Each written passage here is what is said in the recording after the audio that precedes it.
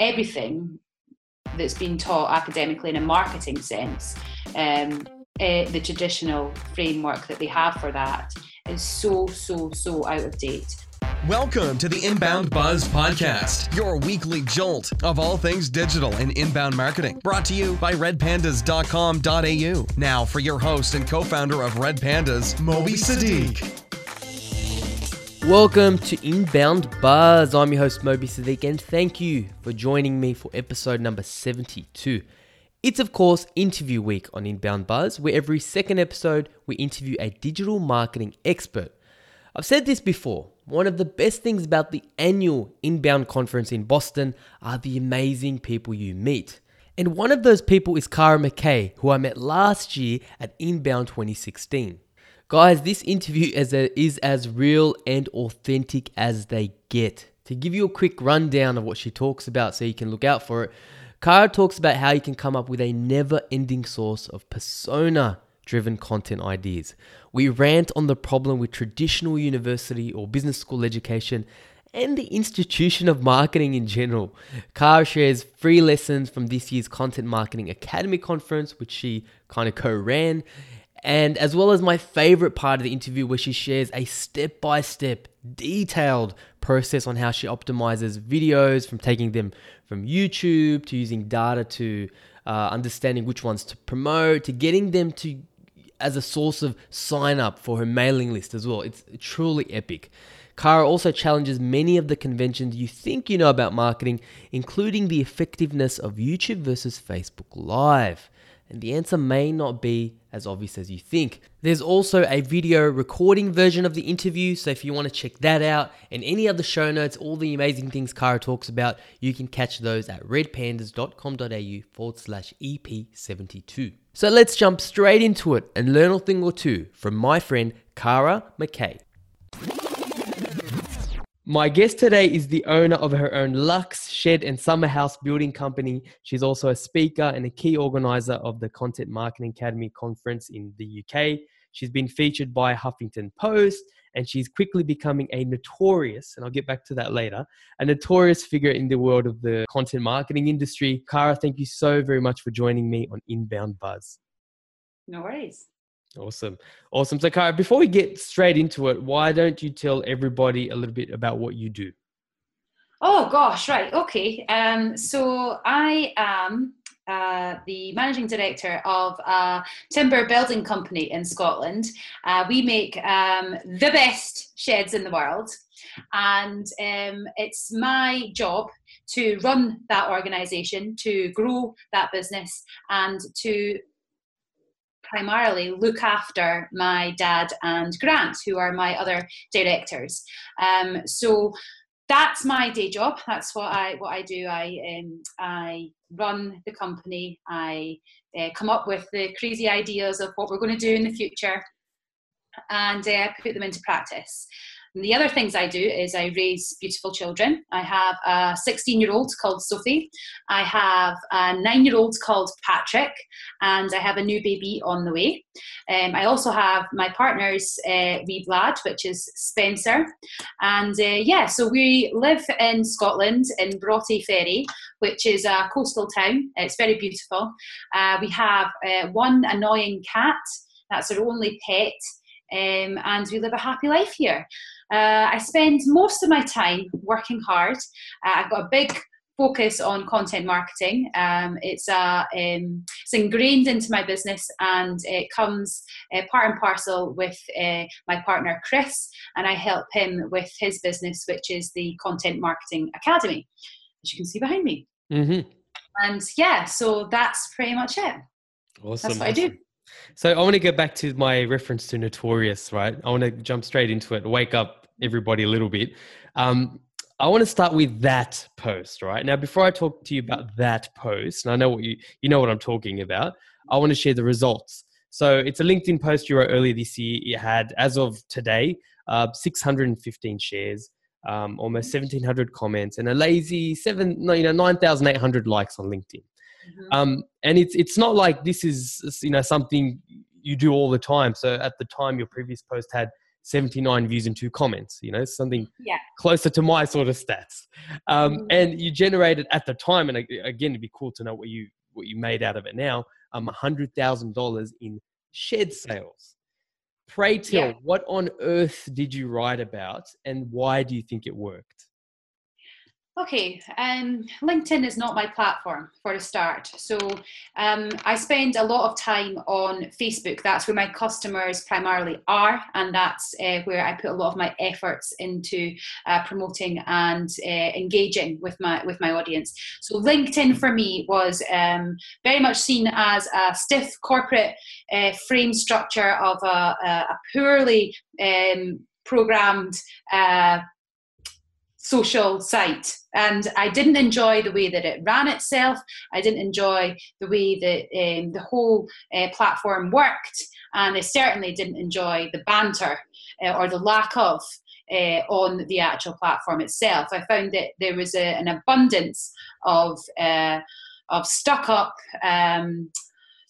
male, pale and stale sort of demographic of type of business people on there with very close-minded opinions about very boring conversation. So when I was writing an article about the stresses and strains of home life and work life and how to combat working from home, it was something that I felt very passionate about, because it's something that I deal with on a day-to-day basis. At the time, I was a single mum with 2 children, and I'm trying to run a business and my house, and be a house person, doing the chores that go along with that, and making sure that children are fed and washed and cleaned. So I was talking about the mixture of that world versus the work world, and how it can become so impossible. And I did that with humour. So I ran through my daily process, which is just a chaotic spread of shouting at children, stumbling over dirty laundry, not getting any productive work done, dealing with household chores, and generally feeling unaccomplished at the end of the day. So it was, first of all, dealing with that, the problem, and then I came up with the solution, which is, of course, a beautiful garden office. Who happens to make them? I do. So that was the spin on it. Now, when I wrote the article, I wrote it just as I do, right, the majority of my content now. It's something that I've been exploring, and it's something that I was taught by the great gods of content marketing, but mostly focus on Anne Handley and Mark Schaefer from the Content Marketing Academy that went ahead the year before, so 2016, when they pair were on the stage, and they were telling you about how to be more human and how to be bigger, braver and bolder. I've never had to be a professional in the sense of the word, which they like to tar me with. I've never had to conform. I don't bode well with establishment rules or authority. That's why I have my own business. So I've never ever felt the pressure of a corporate structure. So I don't play to their rules. So when it comes to swearing, or the context of of the way I write, or the emotion that I share, or the honesty and the transparency that comes across in my writing, that's just me. And that's the way that I feel I get the best from writing out of. So I don't enjoy academic writing. I've done all that. I've got my honours degree in business management. I've pledged allegiance for the 4 years of absolute torturous hell, and I never ever want to write another academic piece ever again. I'm happy writing the way I am, and if you are true to your own voice and the way that you want to write, then it just comes so much more easy. So I wrote this piece in my own voice, and it turned out to be 600 words, not even, of absolute joyous pleasure for an abundance of people on LinkedIn who are screaming out to say this stuff and feel that they can't. that they know that they are under the same pressures. They're business people working at home trying to deal with this balance, and they're just like up in arms at the prospect that somebody can say it with them and say it loud and actually say it truthfully. So you might find that there's a huge amount of people telling me that I am the worst person in the world, I should be stoned to death and never allowed to speak ever again. But the abundance of messages that I've had personally, the DMs, if I could let people read my direct messages on LinkedIn, they far outweigh by at least 70% with the comments of support and people sharing their daily struggles with working from home and their thanks and praise for me saying the truth. So that's it, yeah. Absolutely. I mean, that's just so authentic there. And, you spoke about Anne Handley, content marketing legend, right? And she wrote an article about you. And That's right. she says, it's not that, companies should start cursing and swearing in their marketing, because, for a lot of those who actually do try, they're doing it disingenuously. They're doing it to provoke or in a cheap or forced way. So they're not being very authentic. But she also says how you say something is as important as what you say. So the how, the delivery. So is there an answer for brands or businesses or whoever trying to find their how they communicate in their content and messaging? Yeah. I'm lucky because what I'm selling is directly related to what I do. And how I do it. So being able to sell something that you do on a daily basis and explain how you do that is definitely going to communicate a lot faster, a lot quicker with your end audience who are buying from you, who are looking for the same results. So I think when we spoke to Simon Sinek down in London back in May, he went through my tagline for the business, which is best sheds in the world. And he wasn't happy with that tagline. He said, it needs to be something else. And you need to tell me exactly why you do what you do. So I told him that it's about my dad and Grant, and it's about providing them with a future where they don't have to work hard anymore. They can rest up and I'll make sure that they're well looked after. And he said, that's what you've got to sell to your customers. So he said, you sell to your customers what it is that you are doing. So I'm providing a resting place, a peace of mind for Dad and Gran. So my customers, they have hard workers in their life who they want to provide a resting place for, and they get that from their shed or their summer house or their garden room. That's their retreat, that's their resting place. So it's about getting to that other level. It can be any product or service, and it doesn't matter. It's about as you say, the how you do that, rather than coming up with sort of like a gimmicky sort of tactics or swearing just because other people are swearing. It's not anything to do with that. It's primarily to do with how I can just speak truthfully about my own experiences, and that resonates with my customers. And as I say, I am lucky because of the situation that I'm in, that it just so happens I live the life of my customer. And so if I think for advice for other people who don't live the life of their customer, then they need to try it in order to be able to speak their language. 100% they need to.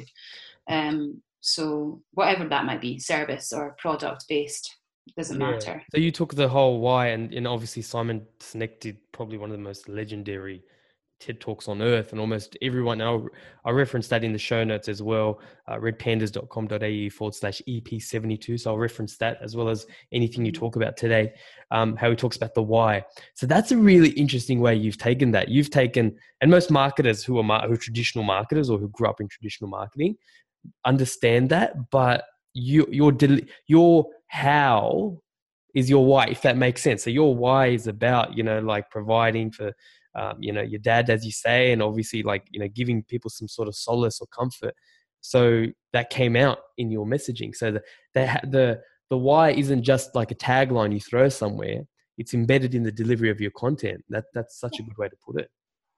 And throughout the company, everybody that works for Gillis and Mackay, they work for each other. It's not just a come to work, do your shift and then leave work. Everybody is fully invested in that to work for each other. We've got all our staff on holiday for this week. 2 of them are in just now making stock, and they've called 3 of the boys that are off on holiday 4 or 5 times. Now, there's no obligation for these guys to give help or advice or anything like that. One's in Tenerife, one's in Europe on holiday, and he's still giving into the company whilst he's on holiday, because that's just what they do. So we all do it for each other. And I think that as a census it pulls massively on the family entity of the business. And it's something that, again, we can relate with our customers with, how important family is. And that is there's so many different angles that we can come at with that one message, because it's so ingrained in everything that we do. Yeah, and honestly, I think that can be taken from a small company to a large company. There's companies I work with that say we have family values, but to actually show it, live it and breathe it, I absolutely love it. So let's go back a little bit, right? Let's talk about, content marketing, quote unquote content marketing.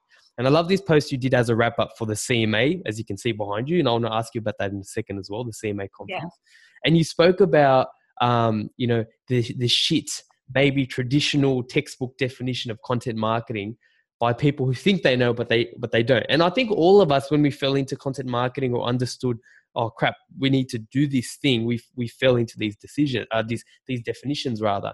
So, the crappy definition aside, what is the real definition in your mind of content marketing? So if you wanted people to walk away from this interview and said, okay, I understand from Kara that this is the definition of content marketing, what would that be? Oh God, right. Okay, now you're testing me. For me, it's purely about how you communicate with your customers.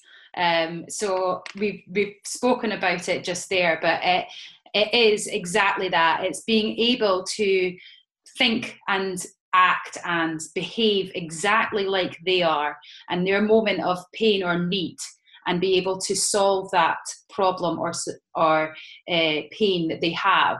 So answering those emotions inside that your customer. So if I use any of my examples of my content that I produce, it comes down to really getting the thought in my head of exactly how they see it. So it's not like the conversation that I would have with a customer face to face is exactly what I put on paper, and is exactly how they will search on Google for me. So it's entirely down to the communication aspect and being able to be their friend virtually within a matter of the first opening line of any blog or first opening words of any video that you produce. For me, that's my platforms, blog and video. But it's simple. It doesn't need to be complex. There's nothing difficult there. It's acting, speaking, and behaving exactly like your customer to get them the right answer as quickly as possible. I had a question for much later, but I want to bring it up now because it's so perfect and it unpacks a little bit what you're talking about. And what I do really like about your content, it really does. So, we've featured, Marcus Sheridan's They Ask You Answer book philosophy, right? Of just a good or call it good content marketing, understanding those pain points like you talk about. But what I love about your content, you actually like are answering those questions. Like you've got stuff, for example, videos and articles on how much does a garden office cost? The best type of roofing for a pet shed. How long will an expensive shed last? So my question is, how do you research? You say like a lot of these are the conversations you would have. So do you do any other research? How do you come up with these questions, and how do you not run out after a while? Yeah. So I asked my customers. So I've been doing this job since I was 16. And dealing with sales, dealing with customers, that particular job. I've done the other side, which is the construction side, before that and throughout it. But from the age of 16, I've been answering questions.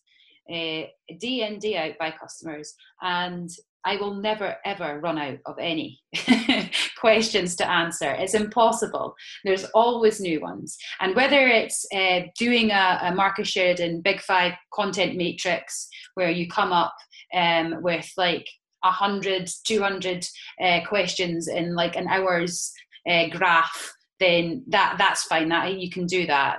Or whether it's sending out an email to my list and asking them further questions, and I get, the last time I did that, I got 150 replies. That's an extra 150 videos, or whether it's making use of all my employees. So I've got 2 office admin and I've got my on-site deliverers, and asking them, what questions have you been asked today?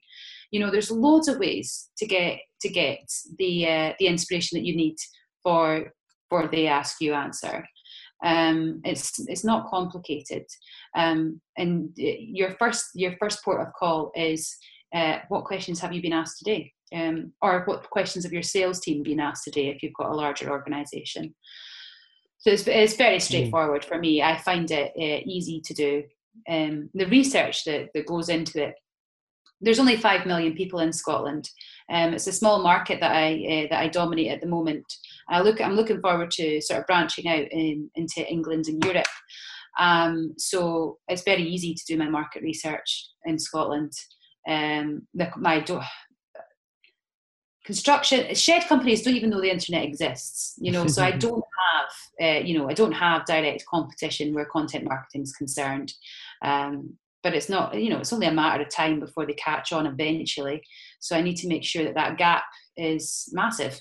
And so I keep on top of the game. And I think you'll see in the one that I did today, the how much does your garden office cost? I did a Facebook Live on that today. And the basics are that I can write an article like that, and I can include my competitors. As you would see in a traditional sense, they would be my competitors. I'd give them as an example for their price and their structure. I'd sing their praises, especially for a particularly nice company. And I can do all of that because that's exactly the ethos that Marcus talks about. And that's exactly what I mean by behaving and acting and speaking like your customer. Your customer isn't your customer until they buy from you. So until that point, you treat them as a friend. So you give them all the information that they need for them to make their own decision. So the research that goes into that is fairly straightforward. You behave like a customer. You Google it. Yeah, absolutely. Absolutely. The idea of asking, if you're a small company, it's even easier in a way. If you're a bigger company, you touched on this, and Marcus Sheridan obviously talks about this as well, doing those workshops and getting those hackathons where you get like 150 questions. And I've also recently been thinking about bigger brands, because I think for them it's a bigger challenge. And I don't know what it is, but like maybe, one of the ideas that I had, like a lot of bigger brands use like, maybe not Slack, but maybe Slack's, maybe Skype for Business, or maybe Yammer or something, even having a thread. And like, because it's one thing for the marketer to go, oh yeah, but I ask people and they don't come back with questions, but you just create a thread, and as those questions come, people just throw them in there. It's like, I think no one has an excuse really when it comes to that. Yeah. It's about just processes in place to make sure that you can document them properly. That's common sense. That's being clever. Just get a system in place where people can pop in, because you'll get a question, it'll go in one ear and it'll go out the other, and you'll completely forget about it. So if you have a system in place where you can record this as and when it happens for everybody on your team, everybody in your organization, then that's exactly what you need to do. But the fundamental is it needs to be a priority. If you don't make it a priority, nobody's going to do it. So if you're looking for questions, then you need to express how important that is to get your team on board. Okay, so that's the strategic approach you take, which is simple, and good marketing should be simple. On the tactics side, on the day-to-day side of the operational side of content, I'm guessing you run a lean marketing team, right? It's probably yourself and just okay, perfect, right? Perfect. Yeah, I outsource, but in the business side of things, it's me. Yeah, you're the ops of the marketing and the content side. So what do you say to people who say they don't have time And how do you manage your time to consistently get content out? Okay, so first of all, you do have time. That's the first thing. I think anyone that says they don't have time just basically don't think it's important enough to do. You, of course, you have time. You just got to make it important. So I dedicate. Well, it started out. I dedicated something, I don't know, like 4 hours a week or something like that at the very beginning, and then it got more and more and more. And last year, I dedicated to my timetable of how I worked to 20 hours a week. And now I probably do something between 20 and 30 hours a week. There's not a time that goes by throughout my day where I'm not either thinking about it or actioning something because of it. And the reason that I do that is because it works. They don't understand, the people that either say they don't have time for it, and even if they do it and they don't do it properly, it's just that is a waste of time. Do it properly and give it the amount of time that it needs, because it does work. There's no other way to do business as far as I'm concerned. It's the only way. And I think I've said that, since day one, really. As soon as I realised what we were talking about here, going way back to the very beginning, when I arrived at the masterclass and I was sitting in that room and I was like, I've just finished a business degree, and I know exactly what I'm talking about. I've aced marketing. I've got all the P's in there. I know exactly what I'm talking about. And I sat down there and, Chris started coming away with all this stuff, and I'm like, what the fuck's he talking about? So this isn't what I was taught. This isn't what I've got, my qualifications for. And it's like, this is mental. And it just blew me away. And I was like, this is exactly what I need to be doing. And I'm 100% committed there and then in that room. And I've never looked back, because it's done nothing but wonders for my business. Monetary wise, of course, but not just that. It actually gave me a purpose. At the time when I went into that room, I was selling sheds. And the aim of my game was, I will get the business to a point, and then I'll just fuck off and do whatever else I like. I'll go and actually make some serious money. So instead, what it's done is content marketing is not just, I always knew we had a good product, but what it's done for me is made me believe in the product. And it's made me want our product not just to be good, but be the best that it could possibly ever be. And that's all I've focused on ever since. So it's not just a way to do marketing, it's a way to do business. And people, when they get it, they just get it. And there are hundreds and thousands of people that will think that they know, and they're the most dangerous ones, the ones that think they know, but they haven't a clue. And then there's the ones that don't know, and they're the ones that are probably going to get it eventually. And I mean, it adds value to your brand and what you do. You're not the only person who makes sheds in your region. Like, I think I read somewhere you charge on average like 3 times as much, because there's inherent value in what you're selling. That's right. Yeah. It's just crazy. I mean, I didn't have this question planned, but do you think, like, I've always had at the back of my mind a bit of an issue with traditional education. Yeah. And I find, and I don't know, I've had debate. Some people agree with me. Some people have kind of pushed back and said, "Oh, you don't know what you're talking about, Moby." But I find marketers. So I want to ask sort of, I guess, marketers for a second. The ones that have been classically trained by universities, and then they get into these traditional roles, and they go into these big corporate companies, like Dulux Paint or somewhere really, really huge. I find the longer they go through that process, no offense to any of them, but the dumber they are. And I say that respectfully, in a way to hopefully shake some people. So what do you think about the institution of marketing? Are there gaps? Is it churning out dumber marketers? Just, spitball for me. What do you think about that subject?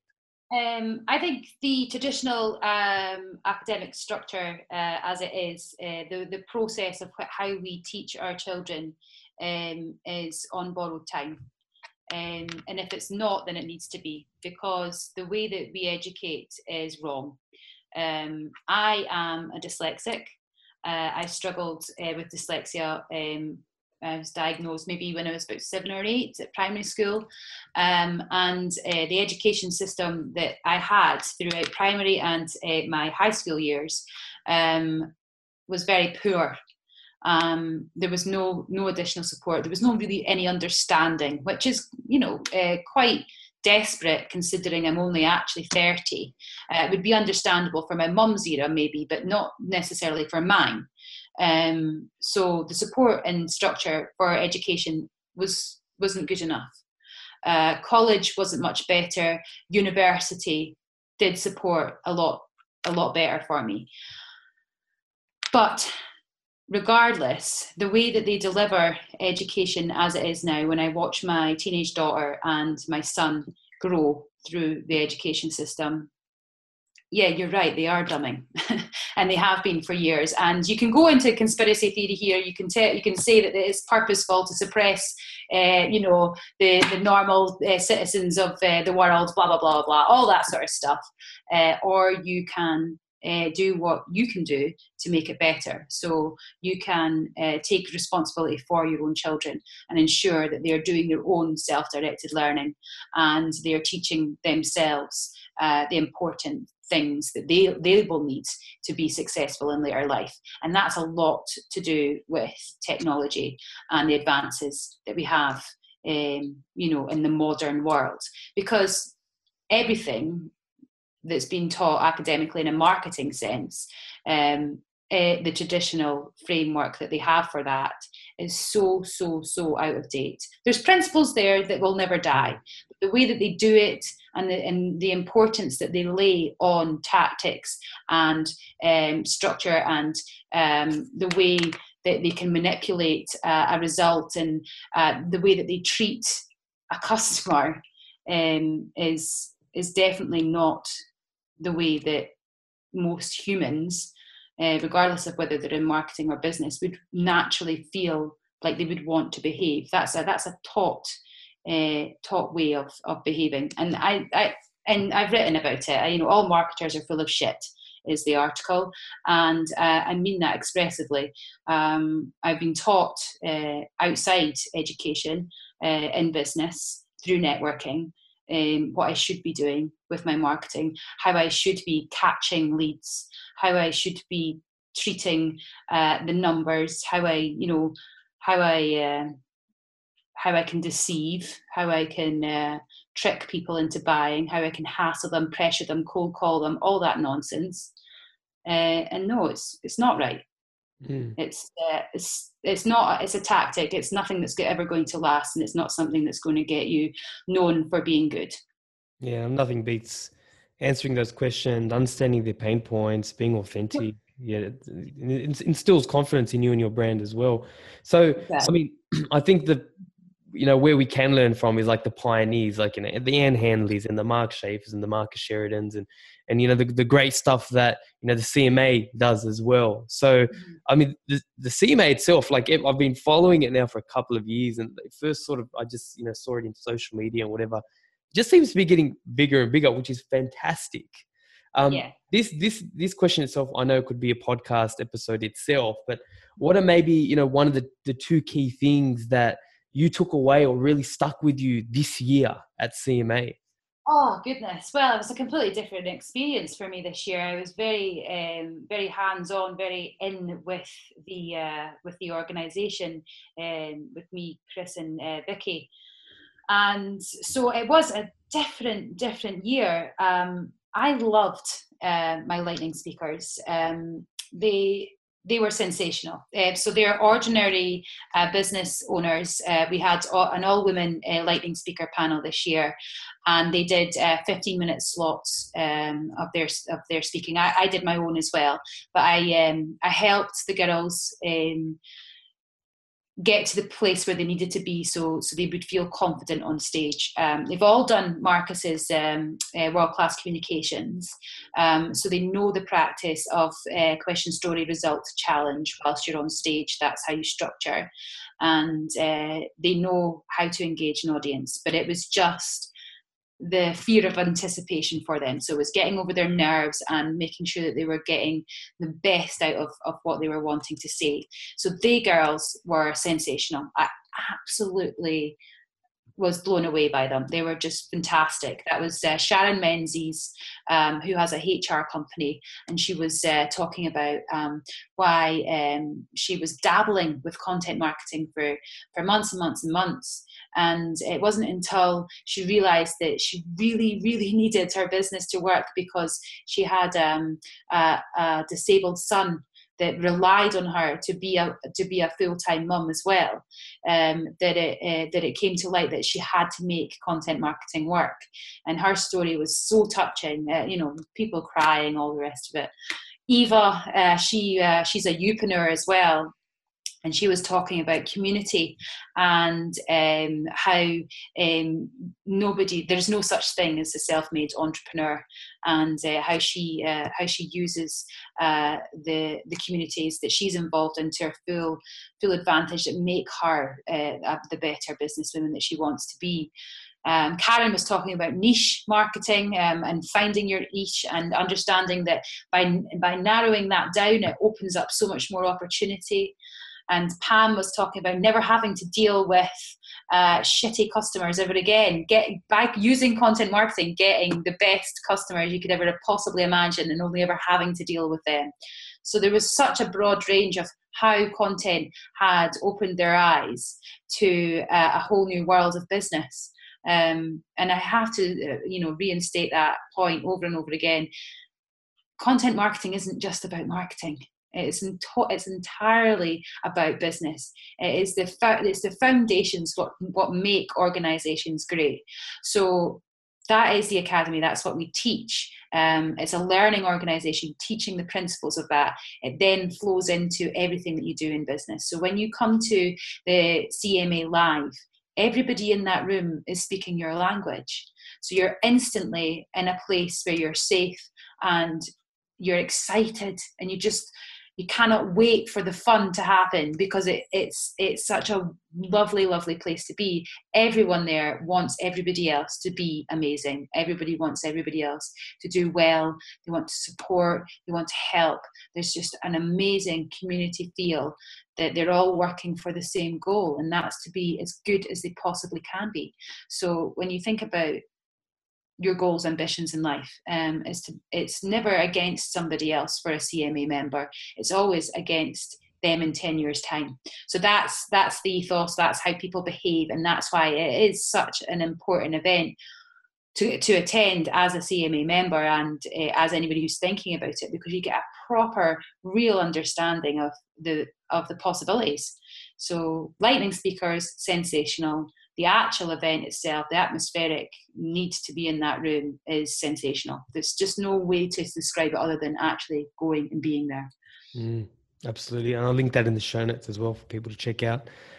So I had a question on video, coming down to my last couple of questions. You've been, from what I can estimate, it seems like, because I saw a video, I think it was last year, and you said you were doing it for 9 months or so. You've been doing it for about 18, 20 months. Is that correct? Video? Yeah. Mm-hmm. Yeah. Implementing it. So taking a look back now, what do you think that's done for your business? And I mean, it's interesting. I almost feel like videos for you are easier than writing articles. So what has that done for you? I specifically focused on video because folk kept saying I was quite good at it. So I was like, right, I'll set myself a challenge. I'll do 100 videos before CMA Live, and I'll get them published, edited and published and out there. And that was my plan. That's what I wanted to do. So I did that. And now, just now, after the all the hype and everything that moved, the pre-sales for the following year and going on holiday, now I'm really getting down to it. It's the start of our 90-day challenge. So I've got 3 months to optimize the fuck out of all that content that I've made. So at the moment, nothing from the 100 videos is happening. The ones that I did before that, so there was probably maybe 25 before, that they've done brilliant. They are my Should I Insulate My Summer House? is it's got like thousands of views on it, but it comes up obviously as the first on Google. But not only that, Google's answer as well, which is always a great place to be. The video comes up and the page that it's the video. So I've got it on my website. I've got it on Shared TV, so it's embedded in my website as well as being on YouTube. But the video itself comes up as Google's answer to should you insulate your summer house. So the Google answer comes up with should I insulate my summer house. Now that happens on maybe 5 or 6 other videos, and it's great. That's a fantastic thing to happen. That means that you know that it's working, because the traffic that it generates by coming up on that stage on Google, the traffic that it then generates on your website, and you're watching all the downloads of the price lists and the how long they stay on your website, how many pages they're reading. It's great. It's fantastic. It means it's completely worth it. And the sales themselves, they reflect themselves. And I'm really, really looking forward to monitoring and understanding the return on me producing those 100 videos in the first 6 months of this year. By the time we get to December, and by the time I've finished optimizing, I'll be doing like Facebook ads and things like that as well behind them to boost them. And I really can't wait to see what it's going to be like in December, getting to the other 6-month mark after they've been optimized and just finding out how well they've worked for me. It's going to be a brilliant case study. I can't wait to share the results on that. I think you've said something that is actually quite telling and important, because you've done those videos, you've done the 100 videos. I think most people would say, yeah, cool, I've done them. But you just made a really, really good point there. Like, you're going to make a concentrated effort now to go back and optimize those. And that's where a lot of people stop, isn't it? So I'm so glad you brought that up. How do you... Yeah, that's it. And I'm done. And that's it. Job's done. Truth be told, I've doing podcasting 18 or 20 months or whatever it is. I don't think I've really optimized mine as well. Some of them I've started to turn into videos. But just quickly, when you say you're going to optimize, the bank of that video, what are you going to do? What are you actually going to do to optimize that? Yeah. So what happens is, so everything is native on YouTube. And I've made copies of the videos, and they are now native on Facebook. So it's just about distributing them at the right times, not to overload of stuff. Now, what I find really is the Facebook video, the Facebook Live videos, they're not doing what I wanted them to do initially. YouTube very much still has the power there, basically. If you're going to spend time on video, YouTube's where to do it. What I'm finding is that my audience are definitely watching from a Google search and then onto YouTube.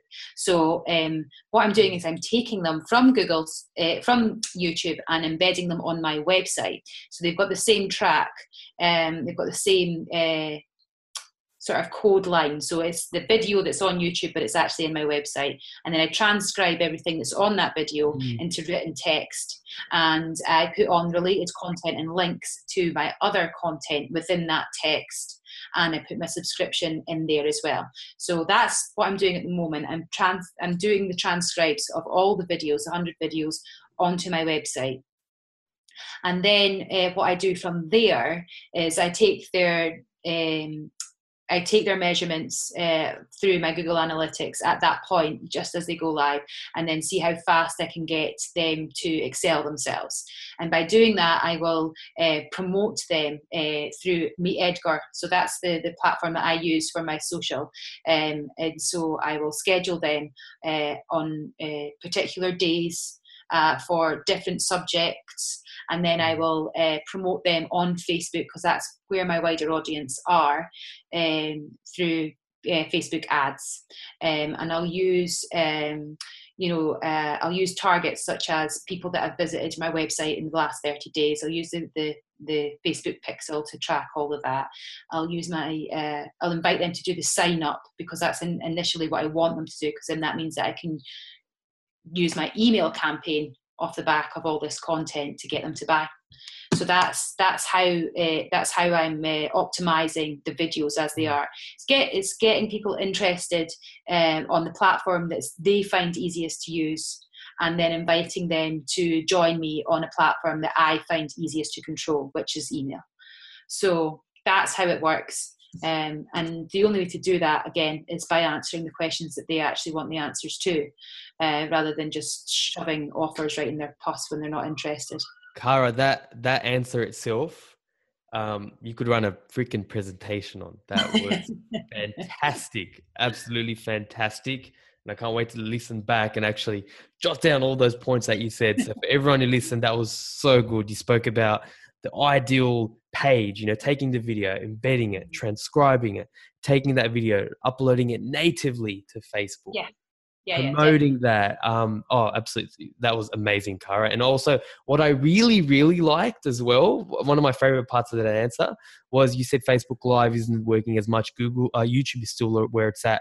I felt that myself. I actually haven't even mentioned it on my podcast yet, and I think I'll mention it maybe next week. But I've felt that, there's always a flavor of the month. And, Facebook Live. And yeah, it's cool. It's good and it works, to a point. But let's not forget good old YouTube, right? Like the second biggest search engine on earth. So I'm glad you've said that, because it does allow you to control the conversation, doesn't it? It does. My main point about Facebook Live is exactly what it's for. So Facebook Live is live there in the now. So if you have an audience of 1,000 people that are going to religiously watch you at 3 p.m. every day on Facebook Live, it's perfect. That's it. But that's all it's worth. It's not evergreen. Nobody's going back through your Facebook Lives finding ones that they want to watch. They tend to be quite long as well. So they're not ideal for promoting.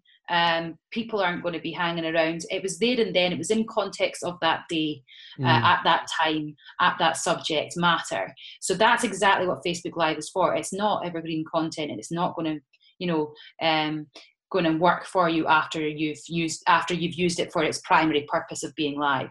And that's what YouTube does do. YouTube provides you with an evergreen search content where people can go back time and time again and start from the very beginning and be taught a lesson from your very first video and watch them all the way through. And you have no idea when the people join that journey. And that's what YouTube's for. Facebook Live is never going to be YouTube, basically. Absolutely. I mean, it is good for people who, like you say, who have that audience, but also like it kind of, anyone who's kind of scared to be on video, in a way, sometimes Facebook Live isn't bad, because like jumping to the deep end, build that, just go and talk and kind of spitball. And if you use it strategically and promote it, then maybe, but definitely use that content on YouTube as well. So that's on point, I think. Similar to Snapchat and Instagram stories, that's the type of sense I have with Facebook Live. It's like a longer version of your Snapchat or or Instagram story. That's kind of how it feels to me. You go on, you tell them how your day is, you say a point, you get to a lesson, and you end it with the conclusion, job done, and then that's it. It's forgotten. That it was there and then done. But it's not as valuable as producing a proper video on YouTube. No. Awesome, Cara. Thank you so very, very much. Particularly you braving morning sickness as well, which should be called 24-hour sickness. Yes, so you're a trooper. I don't know how you do everything. Thank you. It's right there. Don't worry, I won't keep you for anything. I was going to ask if there was anything else you wanted to say or anything, but I think you've... No, it's been great to speak to you, Moby. Are we meeting up when we come over in September? Going to Boston in September? 100%. 100%. Excellent. Yeah, I know by that time your videos will be optimized and you'll be super famous and whatnot, so don't ignore me. That's good. But I'm going to definitely find you and Chris. Also, you book me and I'll speak to your people. I'll speak to your people. Yeah. Cara, thank you so very much. That's great. It's very inspiring to watch what you're doing, and keep it up. Thank you. Thank you. Cheers, Moby. Thanks for listening to Inbound Buzz. Learn anything? Return the favor by spreading the word. Want to make your mark in digital? Need help with your digital strategy, inbound, and marketing automation efforts? Then visit redpandas.com.au and be sure to tune in next time for another Inbound Buzz hit.